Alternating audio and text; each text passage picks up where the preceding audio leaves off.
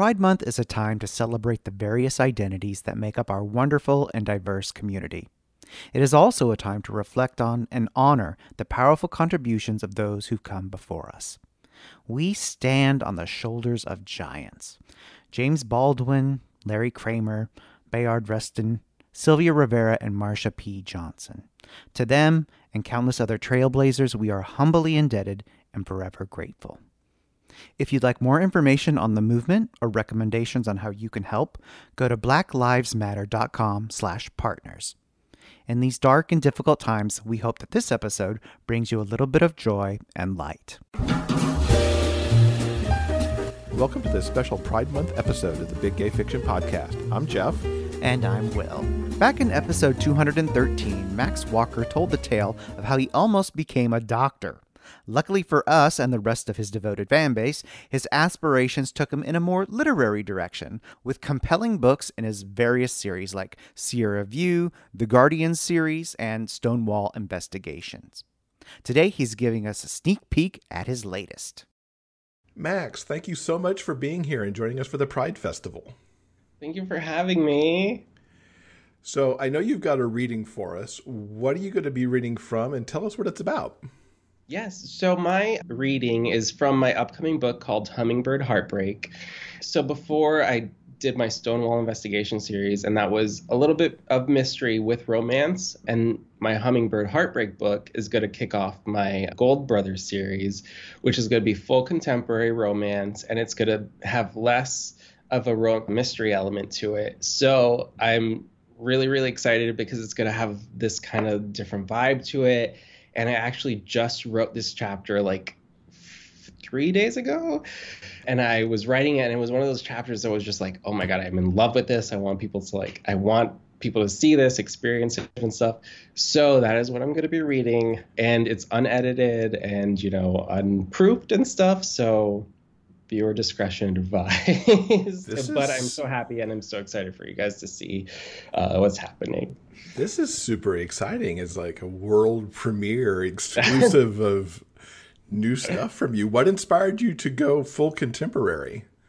So actually, I've been kind of like toying with the idea before, but I had like a little chat with two of my closest friends, Devin McCormick and Riley Hart, and they just kind of pushed me into this sphere, and I was just like, I'm gonna go full, dive into it, and I've loved every second of it. I'm so excited to like show people it. I'm so excited to just like bring it out into the world. So we'll see what happens. Fantastic. But I'm excited. Is there any setup you need to do about what we're getting ready to hear? Yes. So the book, the series follows the Gold brothers. This book specifically follows Dusty Gold. He's kind of like a little shy, nerdy kind of character, a little lanky, he doesn't know his limbs. He doesn't know how to control himself. But he's a sophomore in college, and he's rooming in a dorm room, and that dorm room catches fire.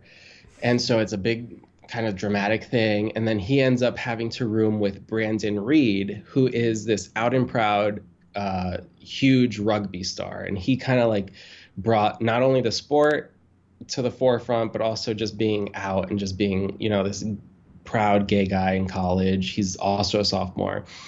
And so Dusty, one of the Gold brothers, he's seen Brandon. He's been like, this guy's kind of like he's cocky. He's like, I never want to talk to him. I don't want anything to do with him. But the fire ends up having them room together, and shenanigans happen, and they end up having to share a bed and all that stuff. So this chapter, the school ended, and so they're going home for the summer. And Dusty is a twin. His twin's name is Benji, and Benji is driving them both up to their house, their big kind of field house that they have.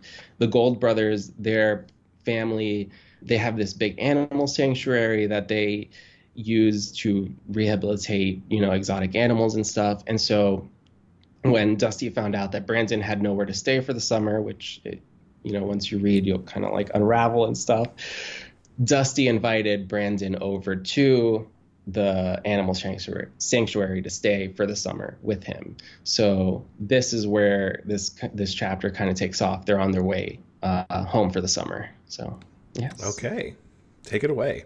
So this is chapter 11, Dusty Gold. Move-out day had come, the final day of this roller coaster ride of a semester, and what a crazy way to end it. With Brandon Reed putting his suitcase into the trunk of my brother's car, giving my twin a big hug and thanking him for offering to drive us back home. I had started off the semester dead sure that I'd be making the drive home alone with just me and my cat Olive and a killer playlist. This was the complete opposite of how I pictured the end of the year, and you know what? I wasn't mad at it. Everyone comfortable? Benji asked as he took the driver's seat. My brother and I were identical twins, so telling us apart was sometimes difficult. It used to be way harder when we were kids, but somewhere along our teenage years, the two of us split, going in slightly different directions.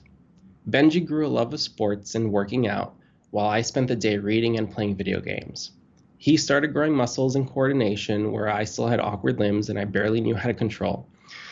The golden trophies and medals he'd bring home gave him a confidence that was slow to come for me, and frankly, it was still on its way. People cheered him on, and they cheered me on too, but in a different way. Everyone knew I was great at school and I could do big things when it came to academics, but there was a little less flashiness than when my brother Benji would win a big basketball game, and he'd have the entire stands shouting his name. Olive and me are great back here, Brandon said, his hand inside the soft carrier that held a loudly purring Olive. Let's get the show on the road then, Benji said. He pulled out of the parking lot and followed a trail of cars equally as packed as ours, all heading in their own different directions for the summer. Any music, Rex? Benji asked. I'm good with whatever, Brandon answered from behind me. I know this one has an allergic reaction to any slow kind of songs, so we can skip those. He playfully tapped on the top of my head. I tisked between my teeth, even though he was right. Dusty's always been scared of feeling any kind of feelings, my brother answered. Oh, because you're such a big feelings kind of guy? I quipped back. No, I'm not, but we're twins, remember? So that shouldn't be a surprise. Brandon laughed, the sound filling the small space. You guys are the most opposite identical twins I've ever met. Well, at least you'll never have to worry about us parent trapping you, Benji said. I snorted at that. As if. In the rearview mirror, Brandon's face seemed to lock eyes with me before he looked out the window and shook his head. I'd be able to choose Dusty out of a blind lineup. You guys that close, huh? My brother's tone was exploratory, like he was dipping a toe in the water to test the temperature. I knew where this was headed, and I needed to shut it down real quick. I hadn't told him anything about what had been going on between Brandon and I. Something about it made me want to keep quiet. A secret just between us, at least for now. Only because it felt like I wanted to keep it safe, intimate, and protected. Brandon's excited to meet all the animals, I said. Benji cocked a brow. Just let it go. Don't dig, Benji. For once in your life, don't dig. We drove onto the busy highway. The drive back home was always way more scenic than drive to school during the fall, when the trees were starting to brown and die. The drive home was full of blooming fields and bright bushy green trees lining both of the sides of the highway. You're going to love them, Benji said, letting it slide. It was times like these that I was glad for twin-pathic connections. Mom just took in 2 cheetah cubs. Did you see them? What? I said. No, she didn't tell me. Oh, crap. Maybe she wanted to keep them a surprise? Benji pursed his lips. Anyways, forget I said anything. Where are you from, Brandon? I said, crossing my arms, excited at meeting the cubs even though I was ruined by the surprise. Oh, Brandon said. I'm from Florida, Miami, born and raised. My dad's Cuban and my mom's Irish. They met on a fishing trip off the South Beach, fell in love, had me and my sister. I came to Georgia for college. Plus, my uncle lived here. You guys were born in Georgia, right? Benji and I both nodded and said yup at the same time. I let Benji take the reins after that. We were born in Waycross, Georgia, a town with about 12,000 people. The biggest source of entertainment was a Walmart supercenter.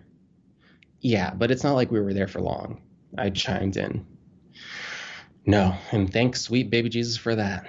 Our moms adopted us when we were 6, so I barely remember anything about Waycross except for that damn Walmart. I picked up the story from there. Our biological mom, she had a drug problem, so she did her best. I don't blame her or anything, but she couldn't beat it. So she died of an overdose, and she was found in the motel room next to ours. I swallowed a lump of hot coal. Talking about this was never easy. My brother continued the story.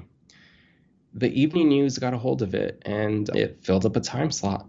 So, I got them the orphan twin headline, even though all they cared about was the ratings.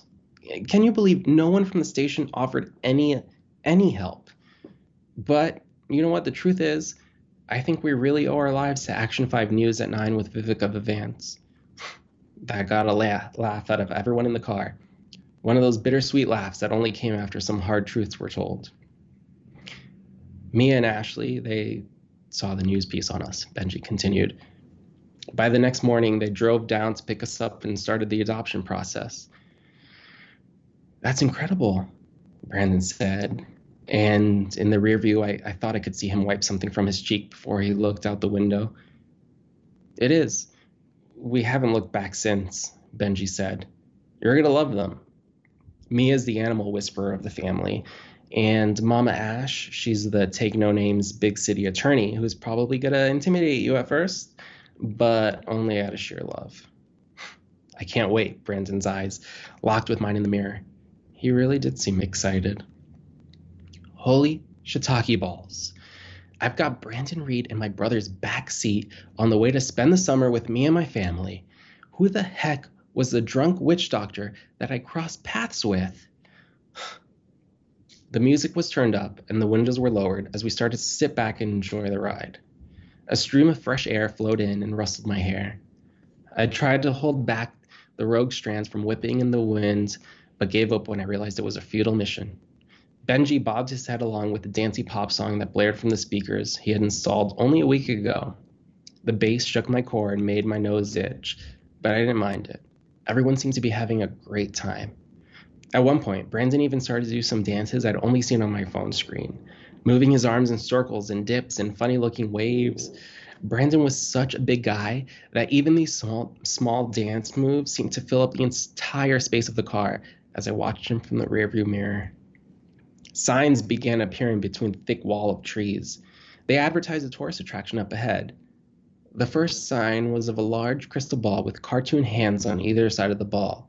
Graffiti had been painted on the sign so that the hands looked like they had finger tattoos, making it arguably one of the most hardcore fortune tellers I'd ever seen. The next sign was of a large and smiling T-Rex, pointing its tiny arms down the highway. A billboard underneath it reading, Madame Luna Luce's Gas Station of Mystery and Fun. And underneath in big red marker, it read, Next stop, pull over. Except the over had been covered by black spray paint and out was written underneath it. Dusty, you saw that shit, right? My brother asked, already slowing the car as he crossed lanes toward the exit. Yup. Wait, what did I miss? I was dancing up a storm with Olive back here. I pointed out the window as we drove off the exit, where, through the trees, we could see the large T-Rex sculpture that must have been one of Madame Luna Luce's most prized possessions. Brandon whoaed as we pulled onto a gravelly road that led up to a tiny 2-car gas station with a small convenience store attached to the red and white overhang that covered the gas pumps. Did we just travel back in time? Brandon asked. I laughed, actually unsure of what the answer was. Next to the gas station was a 20-foot-tall T-Rex, whose once dark green and yellow colors were now washed out by constant sun and rain exposure, giving it a mottled brown look as it smiled down with an almost ironic grin for any photos that were snapped by its feet, which were covered in red dust and scraggly vines. We got out of the car and looked around, spotting a large purple tent that was posted up behind an oversized wooden crystal ball. A doorway cut through the bottom of a cloudy painted orb. Benji stayed with Olive and the car while Brandon and I walked over to the store. Inside of the store, The air smelled heavily of lavender incense and day-old Cinnabons. The space was barely big enough for 2 people, which meant Brandon by himself would have been cramped inside. The lady at the cashier looked us over with saucer-wide brown eyes, magnified under a pair of turquoise-colored glasses, the frames pointed upward, like a cat's eye. Her lipstick was bold and blue, matching the cloudy blue sapphires that hung inside her shiny gold earrings. I smiled. Hey, can I get a 30 on 2? Actually on 1, I said, pointing over my shoulder at the only car in the tiny 2-car gas station. Ah, yes, I was going to say that. Right. I handed over the $50 bill and asked Brandon if he wanted any gum or candy. Snickers, eh? The lady behind the counter, grinning like she cracked the Da Vinci Code. I'm allergic to peanuts, Brandon answered. Oh. She went back to typing the keyboard, her golden bracelets clicking together. Brandon gave me the slightest nudge with his elbow, which brought up a chuckle I quickly silenced. Are you both visiting? Wait. She closed her eyes and paused for an uncomfortable length of time. Visiting from overseas. Her eyes remained closed. No, I've never been overseas, I said. No, we're actually just heading home. Her eyes snapped open. Yes, we're heading home. Yes, I saw that. She went back to typing something. Was she writing up a damn blog post before giving us her gas? Wait a second, Brandon said, as if she didn't already prove she could wait much longer than that. Are you Madame Lunaluz? She didn't look up from her computer screen. I can be whoever you want me to be, Alex. Brandon. Yes, Brandon. That didn't really answer my question. Right, that's what I was gonna say. She shook her head. No. I have a question for you. She turned her gaze toward me, her eyes suddenly taking on intensity of a hungry wolf's. The switch in her demeanor made me shrink back, scared of what the hell I had done wrong. Would you like your change in singles or 5s? I blinked and stammered before answering, 3 5s and 5 singles, please. But she already counted and set it out down before she finished speaking. Thank you, I said, grabbing my change. Brandon and I walking out of the store, thoroughly confused and both holding down giggles at the lunacy of it all. A golden ray of sunlight beamed down on Brandon like a spotlight as we crossed the gravel parking lot, rocks crunching under our sneakers, the warm Georgia summer covering us like a blanket, like the blanket we slept under the past 4 weeks together.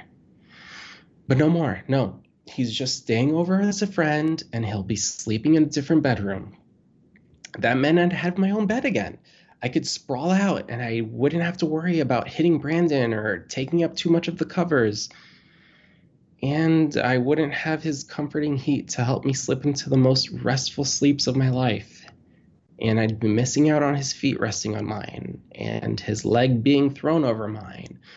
I'd miss out on feeling him against me, and his entire body fitting against mine, holding mine, as if the two of us were biologically engineered for the perfect cuddling sessions with each other. Maybe we can share a bed for one night? But that's it, just one night. Brandon smiled and pointed to the side. Let's go check that out. He nudged me over in the direction of the crystal ball tent by grabbing my hand for a second and leading us onto the brick path. The touch was short and the smile was electric, and the combination of both caused a series of explosive fireworks to go off inside my chest like I just swallowed Disney's entire fireworks stash. Maybe not. Maybe not even a night. And that was chapter-ish of Hummingbird Heartbreak. I love those guys already. Benji stirs up a little bit of trouble.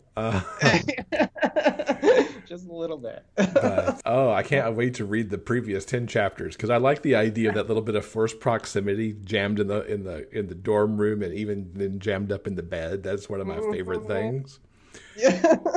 You already know I had so much fun with those first few chapters, but the fact that you want to read them, thank you. Yes. Do you have a projected date for when this will come out? I'm hoping for like June 20th in that sphere, so late June. Yeah.